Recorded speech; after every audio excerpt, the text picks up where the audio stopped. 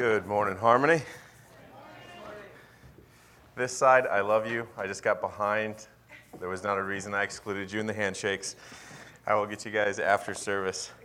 Did everybody have a good week? Mediocre, it sounds like. All right.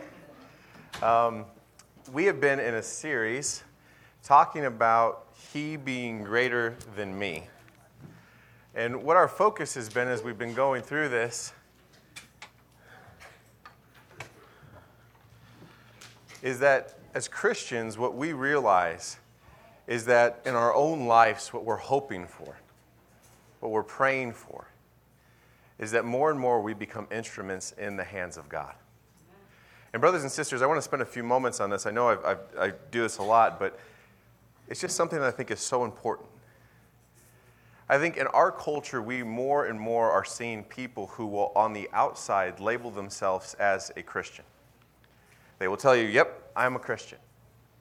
And what they mean by that is not what the Bible has asked, which is you have fallen on your knees, realizing that you are a sinner, realizing that you, on your own, in your own ability and in your own merit, are on a pathway towards death and destruction that can only result in you being in hell. You have fallen on your feet because you realize that there is a God who is all loving, all perfect, completely compassionate, and who wants to save you from that. He sent his one and only Son, Jesus, to this earth, and Jesus sacrificially, by choice, died on a cross to pay for our debts. Rose 3 days later, showing that he is more powerful than death, and offers freely to anybody that chooses to be his disciple eternal life. And what a Christian is somebody who knows all those things and has decided to give everything they are and everything they have to Christ. Amen. He's the master. Amen. We're the servant. It is complete and utter submission of your life to Jesus. That's what that means. And as a Christian, the prayer in our lives is exactly that. He's greater than me. The prayer is that more and more in my life, as I act, as I talk, as I behave, as I go into this world, more you will see him in me than you'll see me. No longer are we about creating our own legacy. No longer are we about becoming the best versions of ourselves. No longer are we about, I want to make my own name great. No, rather what we say is, God, you gave everything for me, I give everything for you. Use me. Use me to bring your love. Use me to bring your peace. Use me to bring your goodness. Use me to save others that were lost like me. Please. And the prayer is that every single day, he's greater and we're less. Unfortunately, what being a Christian has become in our culture is that you kind of have a positive feeling about the character of Jesus, and you like a few of the things that he's had to say and maybe apply them to your lives. It's a decent philosophy that you've evaluated and feel has some wisdom in it, and you're going to apply it to pieces of your life. I hope you see those are not the same things. They're not even remotely close to being the same things. To me, that would be like for all of us that love being United States citizens and love flying the flag, for all of us to stand up on Veterans Day and go, yep, I'm a veteran. Why are you saying that? Well, because I love America. I believe in freedom. I really like this freedom thing on my life. So I'm just like a regular soldier. I think soldiers would look at that and go, that is unbelievably offensive. Like, we love that you love the values. We love that you support it. We love that you cheer for us. But please don't act like you and I are the same. We've been willing to risk our lives for those things. And many of our brothers have lost their lives for those things. It's a very different thing than you. And so I hope, brothers and sisters, as we go through this series and as you think about this series, you're evaluating for yourself, where do you really stand? Are you a Christian that's come to the Word and said, you know what, in this book is some really nice wisdom. And it seems when I apply some of it to my life, it does some good things. I like that. And that Jesus guy, whether he was real or not, seems like a good role model. Or are you somebody who has fallen on their face and gone, this is my Lord. He is perfect. And I give him everything. Everything. And so, brothers and sisters, as we've gone through this series, what I've encouraged you to do, what I've encouraged you to think about is, as we read these stories, don't first and foremost start with, what does it mean for me? Right? There's a tendency within us when we go to Scripture and we read a story that the first thing we think about is me. Right? We read David and Goliath, and clearly, who are we? We're David. And Goliath, clearly, that's my boss at work who makes my life so hard. And if I just have a little bit of faith, I can take that giant down. That's not what that story is about. You know, we read the stories of Jesus versus the Pharisees, and immediately we always think, well, I'd be just like Jesus. No, more often than not, we're probably the Pharisee. What we really should always be hit first when we read these stories is not just the advice and guidance that we're hoping to apply to our own lives, but first and foremost, we should be awestruck by how awesome God is. We should read the pages, read the story, and go, that's my Father. That's my Lord. That's the guy I get to follow. That's the guy I get to represent. That's the guy that I love more than anybody else in this world, is this person here. He is loving, he is powerful, he is awesome, he is brilliant. And then after we've done that, then we go, you know what? How can I be more like him? Because, man, that's what I want. I really want that whenever I go out into this world and I talk with people and I interact with people and I work with people, that they go, you know who you remind me of? You remind me of your dad. You remind me of Jesus. That's what I want. So then I go, then after I've realized that, then I go into the Word and go, okay, so what did he do here? Oh, you know what? He showed a lot of patience here. Maybe I could do that too. Oh, you know what? He really showed a knowledge of the Word. Maybe I should study more. Maybe I should learn more. Maybe I should start applying some of that to my own life. Right? But the key is what motivated you wasn't you becoming the best you. What motivated you was, I love this Jesus. I love him more than anything. And I want to be like him. And so today I want you to look at this story with me, another one where I feel like we get to see some of these beautiful traits of Christ that make us want to follow him. That remind us of why we're willing to say in our lives, I don't want to be king. I don't want to paint my own path. I want to follow him. I want him to lead the way. And so in Matthew chapter 22, verse 34 through 40, we come to a passage that's unbelievably well known, a passage that is probably one of the most central ones in all of Scripture. Because within it, we get wisdom that shows us what really is the foundation of Christianity. And so it says in Matthew chapter 22, starting in verse 34, but when the Pharisees heard that Jesus had silenced the Sadducees, they gathered themselves together. One of them, a lawyer, asked him a question, testing him. Teacher, which is the great commandment in the law? And he said to him, you shall love the Lord your God with all your heart and with all your soul and with all your mind. This is the great and foremost commandment. The second is like it. You shall love you shall love your neighbor as yourself. On these two commandments depend the whole law and the prophets. Now, while the Pharisees were gathered together, Jesus asked them a question. What do you think about the Christ? Whose son is he?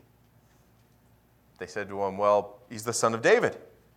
He said to them, then how does David in the Spirit call him Lord? Saying, the Lord said to my Lord, sit at my right hand until I put your enemies beneath your feet. If David calls him Lord, then how is he his son? No one was able to answer him a word, nor did anyone dare from that day on to ask him another question. So there's three things that really stand out to me when I read this passage about Jesus. And these, again, are reasons why I love that he's my Lord. The first is one I keep hitting on. He's unbelievably bold. Like, I'm just going to keep saying this until I feel like it resonates with us. Jesus wasn't just a nice guy. Modern culture has painted Jesus as this really kind, nice guy. And don't get me wrong, he's the most loving being that you will ever see. But brothers and sisters, if you want to know what real love looks like, it's powerful. Real love is not just soft, kind, compassionate. Real love is powerful. You want to know what the scariest force in the world is? It's love. Because what love is somebody who goes, I am willing to sacrifice myself for you, and I will do it joyfully. You ever want to watch somebody be dangerous? Watch somebody who truly feels like what they love is being threatened. See, when you fight for yourself, you always have at the back this desire to survive. That's why you're fighting. You're fighting because you go, somebody is encroaching on my liberties, on my freedoms, on my comfort. I'm worried about those things going away, so I am going to fight. But there's obviously a limit to that fight, because what you definitely don't want to do is die. Because dying would be the ultimate loss of comfort, freedom, and all those things you love. But when you fight for love, when you fight for not yourself but someone else, what you say is, there's no limit to where I'll go. I will give everything I am and everything I have to stop you from harming them. And I don't care what happens to me. And so, brothers and sisters, I think sadly the thing I see missing in so many modern Christians is this boldness. This boldness to stand by their Lord and not back down. To stand by their Lord and to be a force that you realize is to be reckoned with. It's not a force that goes into the world and oppresses. It's not a force that goes into the world and conquers for our own comfort, but it is a force that anybody who has ever come up against goes, my goodness, you cannot defeat this. And as you read the book of Acts, as you read the early New Testament, as you just study history, you realize these kingdoms had never fought someone like this. The Roman Empire, one of the greatest empires in the world, with more force than you could imagine, tries to wipe out Christianity. And what happens? They lose. They become Christians. Why? Because everybody else is fighting for themselves, but Christians aren't fighting for themselves. What Christians say is, you can't touch what really matters to me.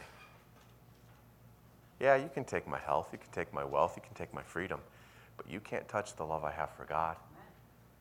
You can't touch the peace that's in my soul. You can't touch any of these things that truly matter to me. In the New Testament, there's this beautiful story of the Pharisees trying to figure out how they're going to punish Paul. And they're stuck. Because they're like, if we throw him in jail, he just starts a jail prison church. And we don't want that because we don't want him converting people. And if we let him free, well, then he starts churches out there. And then if we kill him, he actually seems kind of excited about that because he wants to go to heaven.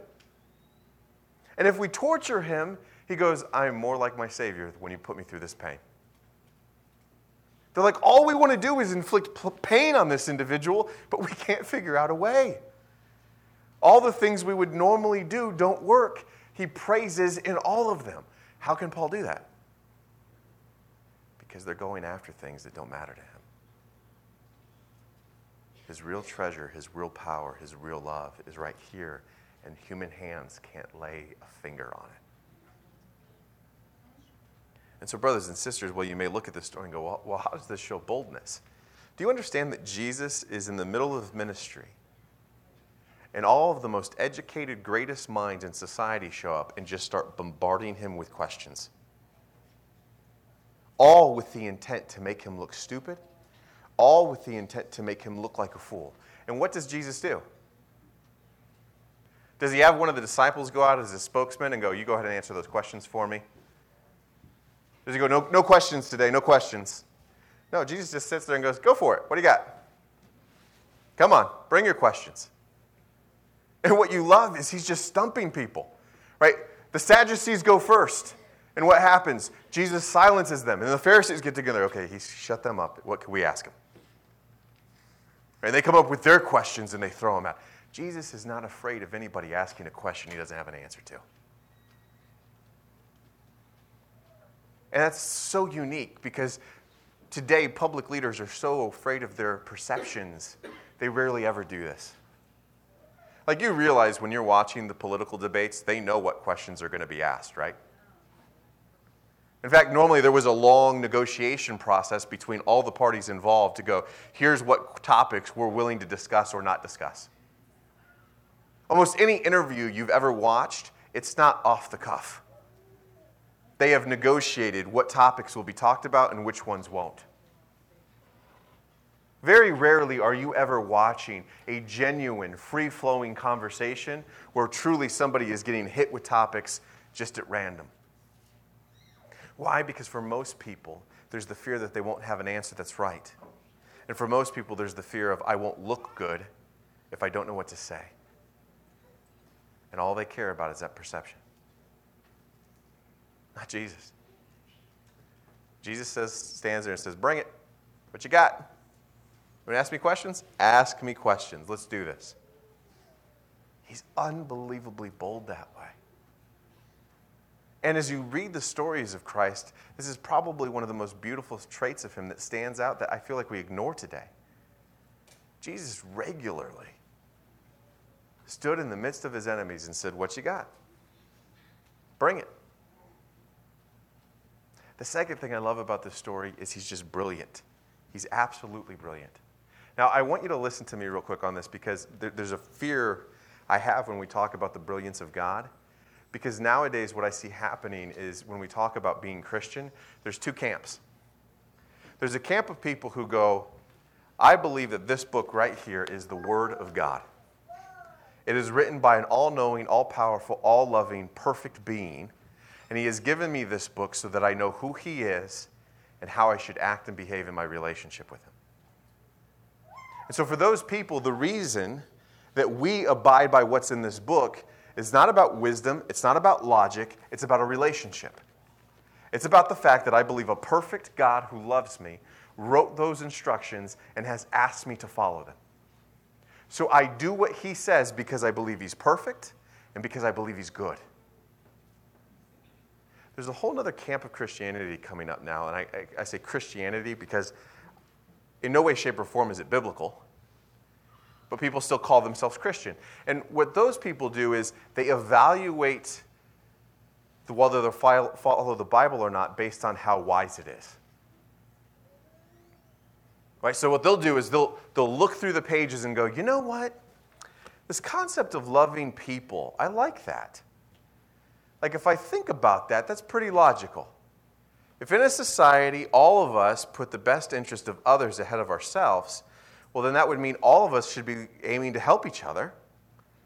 And that would probably create a better place than just everybody out for themselves. I like that. That's really wise.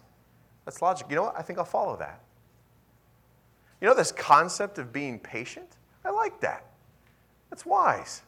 When you're not patient, you're always flying off the seat of your pants, you're always angry, you're upset, you're emotional, you're all over the place. But when you're patient, you really can think things through, you can respond unemotionally, you normally make better decisions. I like this patience thing. You know what? This Jesus guy has a lot of wise things to say, and so I think I'm going to follow some of this stuff. This is a good manual. I like it. Here's the problem with that. There are absolutely going to be moments where God asks you to do something that from your evaluation is crazy. So if your standard of whether I obey or not is your ability to discern whether it's brilliant, that's a problem. Because ultimately what you're saying is who really is the measurement of brilliance, God or you? You. Which means deep down in your heart what you really believe is you're smarter than God is. And so nowadays, that's what we see. We see a lot of people who are Christians who have picked and chosen what they like. So I'll follow that part, and this part, and that part, and this part. But you know what? That whole thing about like homosexuality being wrong, I don't like that. It's not following that. You know that whole part about I need to go to church regularly? Not following that. You know that whole part about me being accountable to a body of believers and me being accountable to Lord and how I live and behave? Not following that. Right? I'm going to pick and choose. Why? Because some of these things just don't seem practical to me. Some of these things don't seem so wise to me, so I'm not going to do them. Well, brothers and sisters, do you think it was wise for Daniel to go against the king so that he could be thrown into the lion's den? Do you think he assessed that analytically and said, you know what, this is a logical play. This is the best thing to do here. What's going to bring best goodness to my life is to defy the king and then get sentenced to death. I think that's the good play here. No. That wasn't a logical decision. That was a loving decision where he went, my God, who made me, created me, and saved me, has asked me to do this. So I will. And if I die, I die. See, what we have to be careful of is while we can be in awe of the brilliance isn't the reason we follow.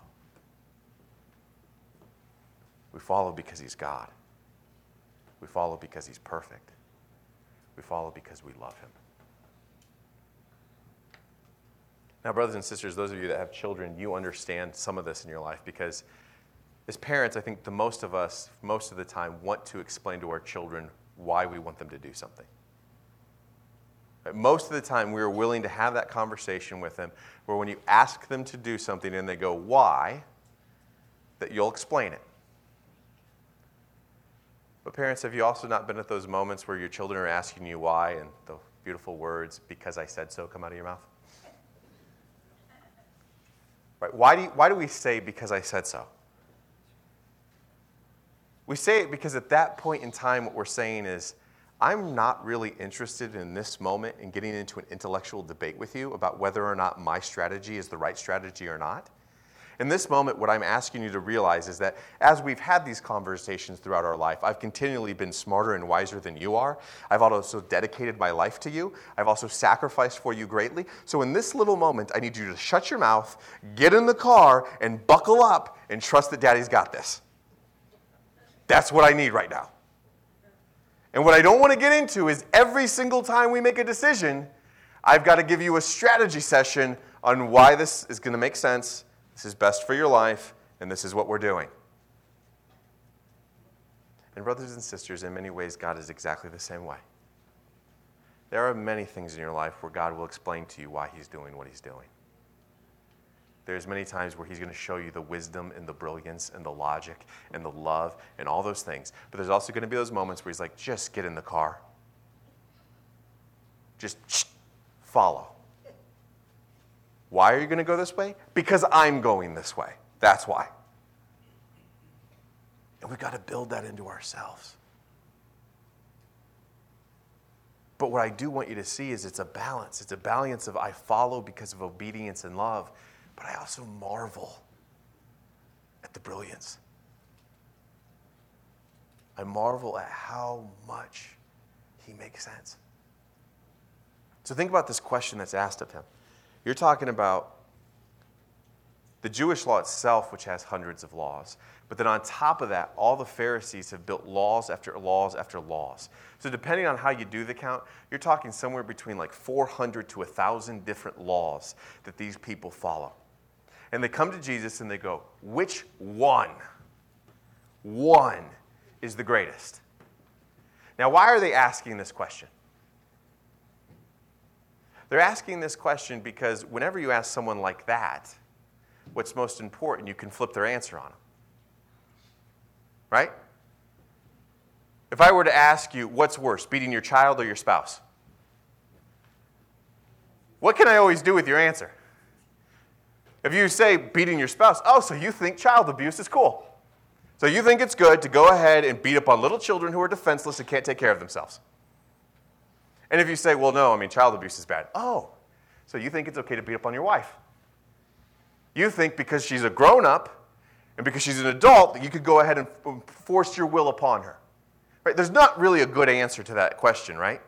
The way I framed it is going to set you up to leave something unaddressed. And that's their whole goal here. Whatever Jesus says, they're not going to focus on that. They're going to focus on all the ones he didn't say.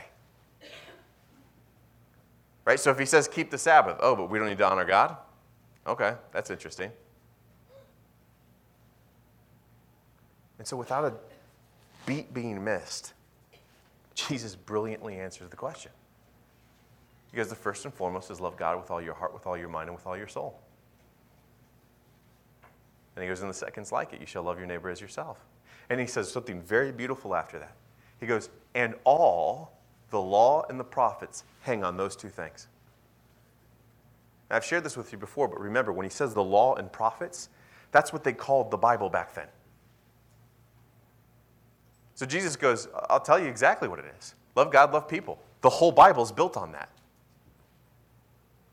And the beauty of it is if you study Scripture, you realize of all the things it says, all of them have their roots in those two things. Right, we've done this before, but think, 10 Commandments. What are the first 4 about? Loving God. Take a wild guess what the second 6 are about. Loving people. Right, go to most of the rituals or traditions that the Old Testament Jews had. Guess what they're normally focused on? Either showing that they love God or that they love people. This verse itself isn't something new created by God. It goes all the way back to Deuteronomy. In Deuteronomy, this passage, love God, love people, shows up. And it continually shows up all throughout the Old Testament, regularly. You go and study all the times that Israel was in trouble with God, and there's 2 reasons they always get in trouble. Either they're not rightly loving God, or they're not rightly loving people. Jesus looks at this question they've set up to be unbelievably difficult and just cuts right through it. Cuts right through it. This isn't complicated. This is simple. You love God and you love people, folks. And it just shuts them up. They have nothing to say. They have absolutely nothing to say. They're just speechless by what he said. And I love this because look what happens in 41. Now, while the Pharisees were gathered together, Jesus asked them a question. So what's Jesus do now? He turns the tables. Jesus goes, you want to play a game? Okay, let's play a game. You want to play a game about who knows more about the Bible? That is a bad game to play with God. You're going to lose that one. And it's funny because we've seen him do this before. Remember at the very beginning of his ministry? Who comes to tempt him? Satan does. And what does Satan try to regularly do in the temptation battle? He continually tries to remind Jesus of biblical truths and tries to get Jesus to apply them wrongly. And every time, Jesus just comes out with better scripture to go, you clearly don't understand what you're talking about. Yes, it does say what you just said, but that's completely out of context. If you also look at these passages, you realize I would never do that. Jesus is completely at home in the Word of God because it's his Word. And so he takes these people who have set up this public setting to embarrass him and goes, all right, now that I've answered your questions and shut you up, let's go ahead and talk questions. What do you think about the Christ? Whose son is he? And what I love about this is this shows the reason that you and I should be so willing to abide by God when he asks us to do. These are not dumb men. These men have been studying the Word of God since they were probably 4 or 5 years old. Most of these men could probably recite most of the Old Testament by memory. And so Jesus asks a very simple question. Who is the Son of Man? The whole Old Testament is pointing to this Messiah figure that's coming. So who do you say he is? If that's the whole hope of your religion, if that's what everything is pointing to, you geniuses should be able to tell me who he is. And they go, well, he's the son of David. I mean, he's a descendant of David. And Jesus goes, really? Let's think about that for a second. Isn't it interesting that if he's a son of David, if he's just a simple descendant of him, that David calls him Lord? That doesn't seem to make sense. Nowhere in Scripture would we ever teach that a man would call his grandchild his Lord.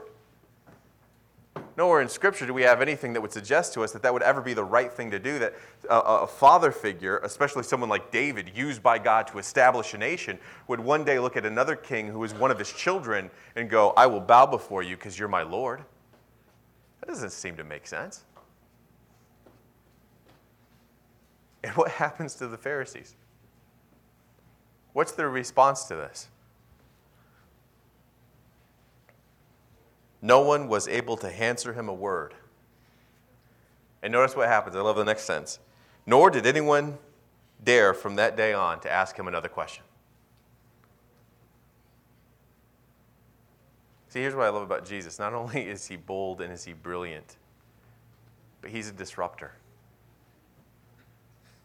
And I think we miss this all the time. Jesus really isn't this guy you put into a scenario and he just makes everything more peaceful. Jesus is actually one of these people that comes into your life and shakes everything up. Right? He comes in when people are comfortable and lazy and sitting on their butts and just think they know everything, and he shakes them and makes them rethink about everything. So these guys walk into this setting thinking that they are the smartest men in the world. They walk into this setting to induce fear on him. They walk into this setting to embarrass him and make him look bad. And what does he do? Without even knowing it's coming, he flips the whole thing around. He brilliantly answers their question, and then he asks them one question off the top of his head that stumps them all. I love that about him. I wish more of us had this disruption in our own lives. Too many of us are terrified to disrupt the status. Too many of us are afraid when we're in a conversation with a friend or a family member and they say something that we know is not quite right, to go, well, let's talk about that. Why? Because everything's peaceful. Why do I want to mess this up? This is a friend. Everything's good. We're not arguing. If I say this, who knows where this could go? Let me not do that. We're more focused on the comfort of life than we are about the real value of what's happening. Jesus wasn't that way. Jesus would come in and shake things up. Jesus was a rebel. Jesus was a troublemaker. Jesus was somebody that just didn't let things be as they were. And we miss that so often. And so, brothers and sisters, well, this will be our last message in the series. What my hope is for you is that it changes the lens through which you look at Scripture. The most important thing in each of your lives is not that you know what the Bible says and you've changed your behavior because of it. The most important thing is that you know what Scripture says and it has made you fall in love with God. That you know what Scripture says and you realize the person you love more than anybody else in this world, more than your mother and father, more than your spouse, more than your beautiful children, more than any of those people that bring so much love into your life, the one you love the most is Him. The one that you truly worship and cherish. The one you desire to honor in all ways, shapes, and form in your life. The one that you want to know you're always standing at His side is Him. That's the point. A lot of us have gotten on this path and taken a slight detour. A detour that no longer is about us each and every day being more intimate in our relationship with God, but has become more about us being a better version of ourselves. We've gotten away from being a passionate, loving disciple of Jesus, and we've gotten into being a church-going person. We've got to shake that free. We've got to make sure that's not the goal. And where this is hard, brothers and sisters, is it's something that really is about this. It's about your heart. Because it's really hard to evaluate on the surface level. Right? If we would have looked at the Pharisees on the surface level, we would have seen religious people. We'd have seen people always going to church. We'd have seen people giving money to the poor. We would have seen people who are helping charities. We'd have seen people who've memorized Scripture. We'd have seen people who stand by the Word of God. Right? We'd have seen on the surface level a lot of things that look good. It really wasn't until you start digging underneath that, till you really started seeing people's hearts, that you realize something seems off here. And there's a lot of Christians that think activity is the way to change their lives. They think if they go to church regularly, or if they join a small group, or if they tithe, or if they pray more, or if they do these things, that's going to change them. It won't do it if your focus isn't to get closer to Him. It's got to be that you're getting closer to Him. That has to be the focus. And so, brothers and sisters, I just want you to think for just a moment today. Have you really come face to face with the Son of God? Do you really know the shepherd's voice? Have you really experienced what it's like to be at His side and to understand who He is and what He wants? Or rather, have you adopted Christianity because you like some of the things it has to say? Because you like being part of a group? Because some of the concepts are intriguing to you? On the surface, sometimes it's hard to see the difference between those two things, but they are very, very different. And what this room is supposed to be filled of is people who love God more than anything. And while we will never be perfect, no one will ever doubt that we are running towards Him with everything we've got.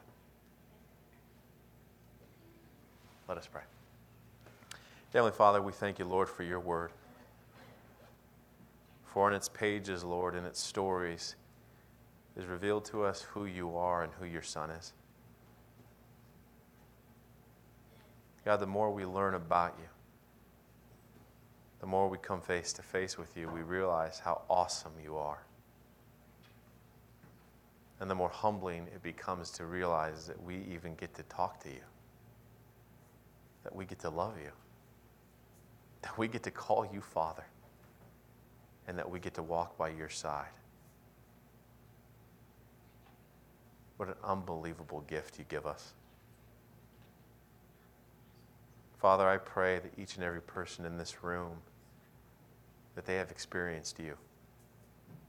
That, Lord, they don't know just about you, but they know you. Father, I pray the fire that burns in our hearts is a desire each and every day to be closer to you. And I pray, Father, that as we leave today, that as we live our lives, people don't see us, they see you. They see your love, they see your power, they see your boldness, they see your compassion.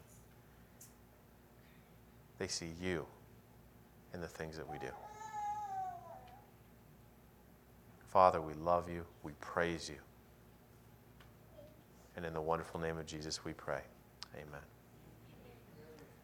Maria is going to lead us in a song, and while she does that, I, Joe, James, Matt, Justin will be around the room, so that if there's something that you want somebody else praying for, you'll know that we're here. Pablo here too. And if you don't feel comfortable coming up during service, always seek us out after. We are here to pray with you. We're here to help you along your journey. After we pray, we'll be taking the Lord's Supper and just remembering the sacrifice that Jesus has made for each and every one of us. Maria? Let's all stand, everyone.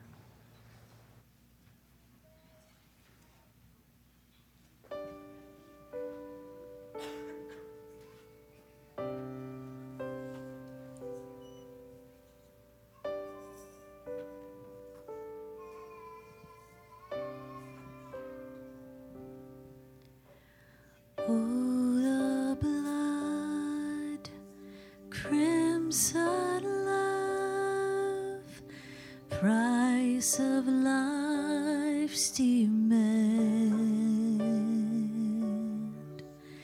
shameful sin placed on him the hope of every man. Oh, the blood of Jesus washes me. Oh, the blood of Jesus shed for me. What a sacrifice that saved my life. Yes, the blood, it is my victory.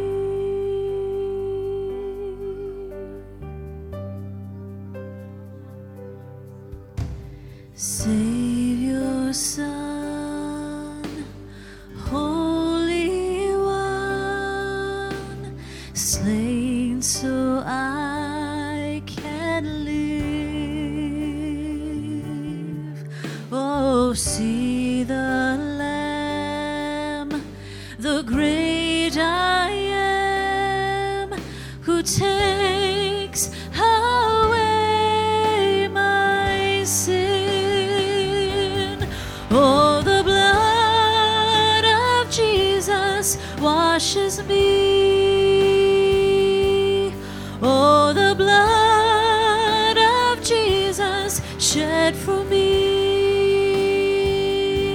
What a sacrifice that saved my life. Yes, the blood, it is my victory. Oh, the blood of the Lamb, the precious blood of the Lamb.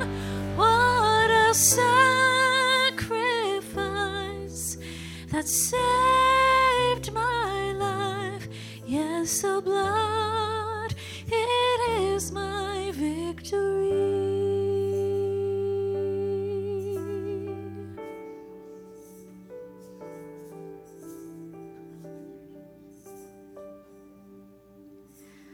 Oh, what love, no greater love. Grace, how can it be that in my sin, yes, even then, he shed his blood for me. Oh, the blood of Jesus washes me. Oh, the blood of Jesus shed for me. What a sacrifice that saved my life. Yes, the blood, it is my victory. What a sacrifice that saved my life. Yes, the blood, it is my victory.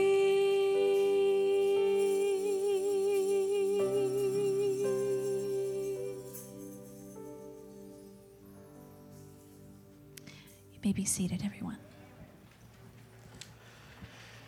In 1 Corinthians chapter 11, verse 23, it says, "For I received from the Lord that which I also delivered to you, that the Lord Jesus, in the night in which he was betrayed, took bread. And when he had given thanks, he broke it and said, 'This is my body, which is for you. Do this in remembrance of me.' In the same way, he took the cup also after supper, saying, 'This cup is the new covenant in my blood. Do this as often as you drink it in remembrance of me. For as often as you eat this bread and drink the cup, you proclaim the Lord's death until he comes.'" And so, brothers and sisters, as always, I remind you that when we take the grape juice and the untasty cracker, that this isn't about the untasty cracker and the grape juice. This is about us remembering the sacrifice that Jesus made for us. This is about us remembering that he was willing, because of his love for us, to have his body broken and his blood spilled. And it's because of that sacrifice that not only are all our debts washed away, but that we are covered in his righteousness and we are given this new life. What two beautiful gifts we get to know that.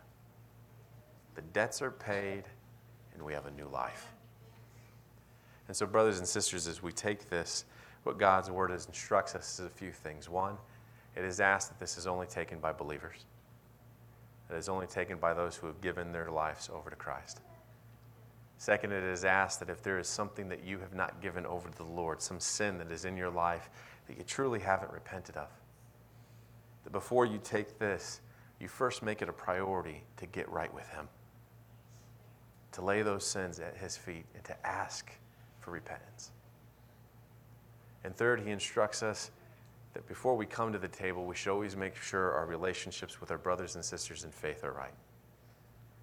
And so if there is a brother or sister in the faith who has been asking for your forgiveness, who's been asking for you to give them a chance, and you have been unable to do that, he asks, instead of you taking the supper, that you again make that your priority, to be in unity and to be in love with your brothers and sisters in Christ. And so as we pass this out, I just encourage you to think about those things, pray about those things, and take the Lord's Supper with a clean heart that does it all in joy. Let me pray over the bread. Dear Heavenly Father, as we take this bread, we are reminded of the broken body of Jesus. We're reminded, Lord, that no one took his life from him. He only gave his life out of choice. And he did that, Lord, so he could pay for the debt that we owed. Father, in this action, he shows us a sacrificial love that has changed the world. And Father, today as we take this, we proclaim that we have received that love and we have desire to share it with as many people as possible. Father, we love you and we thank you for Jesus' sacrifice. In his beautiful name we pray. Amen.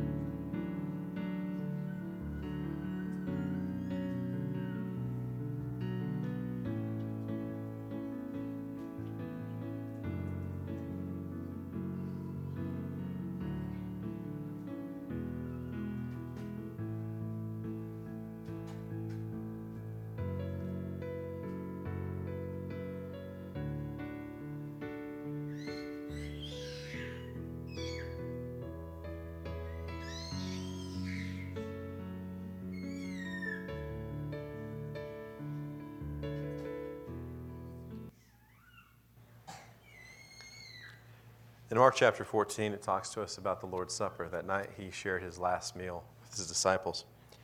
And it says, while they were eating, he took some bread, and after blessing, he broke it and gave it to them and said, take it, this is my body. As a family, let us eat.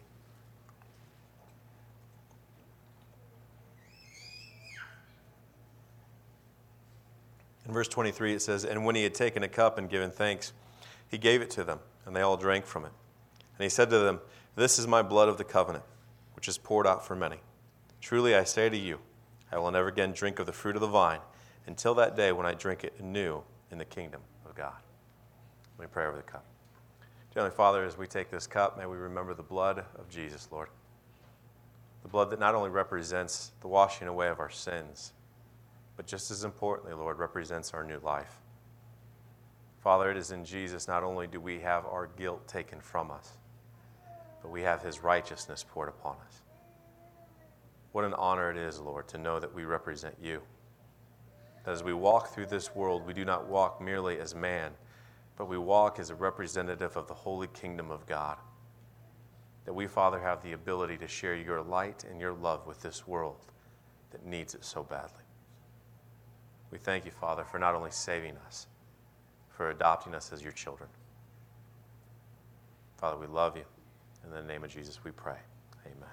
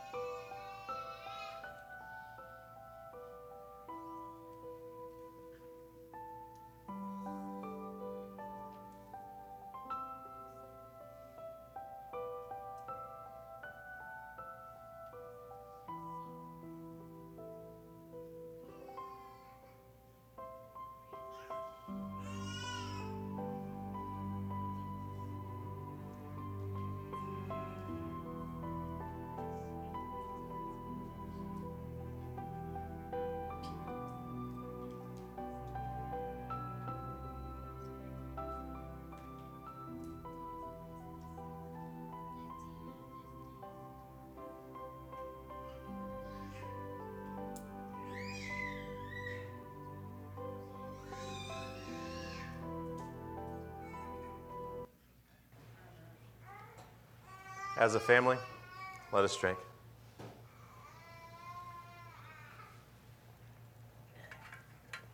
As it tells us in the New Testament, after they had shared the supper, they sang a hymn. And so I'm going to ask Maria to just sing a hymn for us. I ask for your patience, though. We have just a couple things that I need to announce to you guys after that. So hold up with me after we're done singing, and I'll have a couple other things for you. Let's all stand and sing together. We're just going to sing the second slide. Just the chorus. We are one in the bond of love. We are one in the bond of love. We have joined our spirit with the Spirit of God. We are one in the bond of love.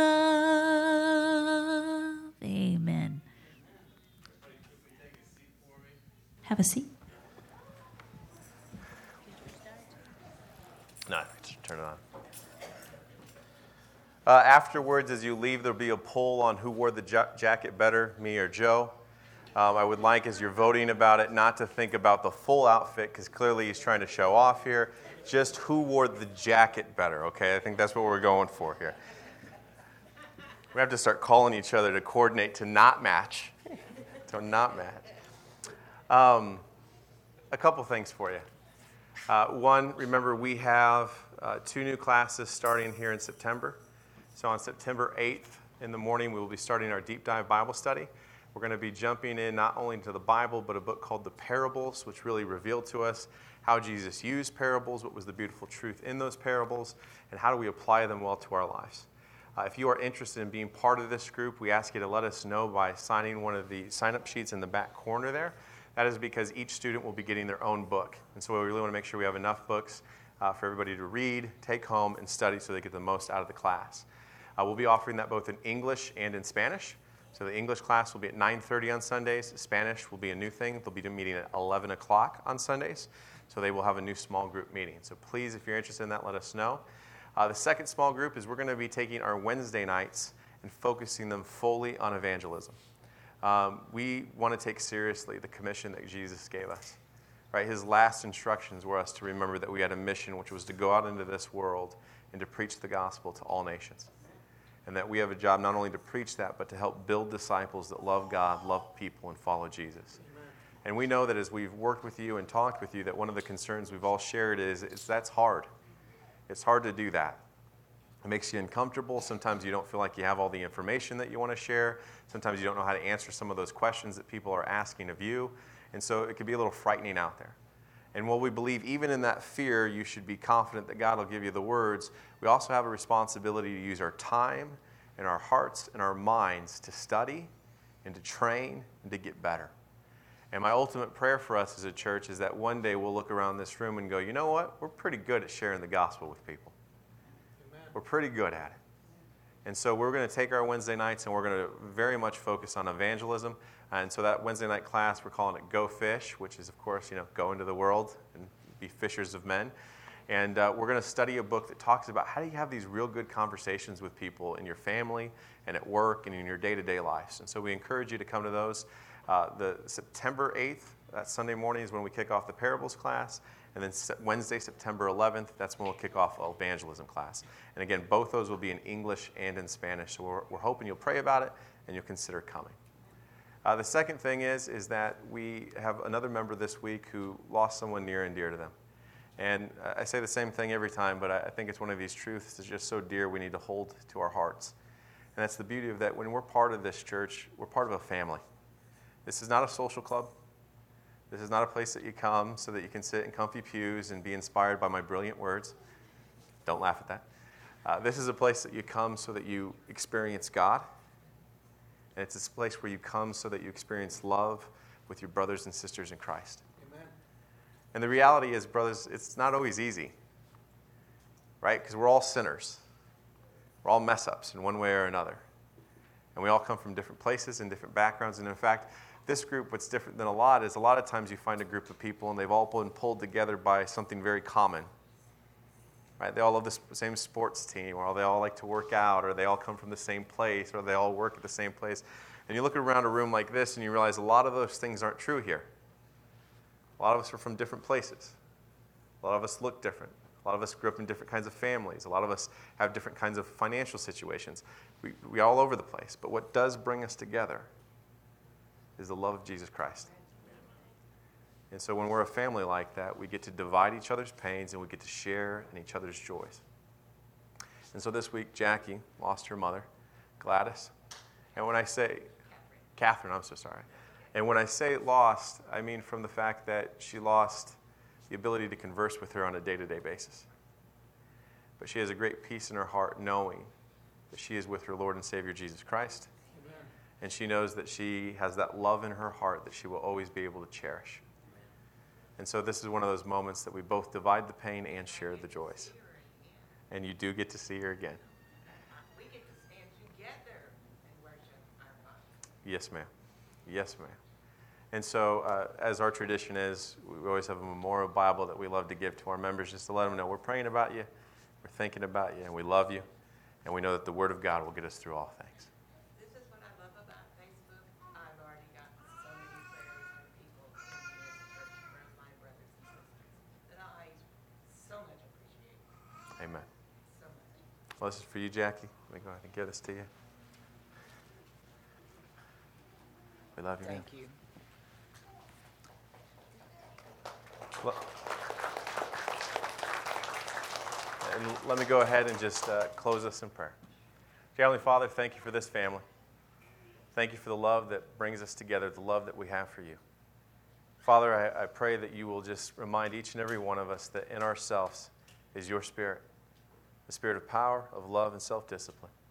And that, Father, we are your instruments, instruments that are to be used in this world to spread your love and your light. Father, use us this week to do your will. In your wonderful name we pray. Amen.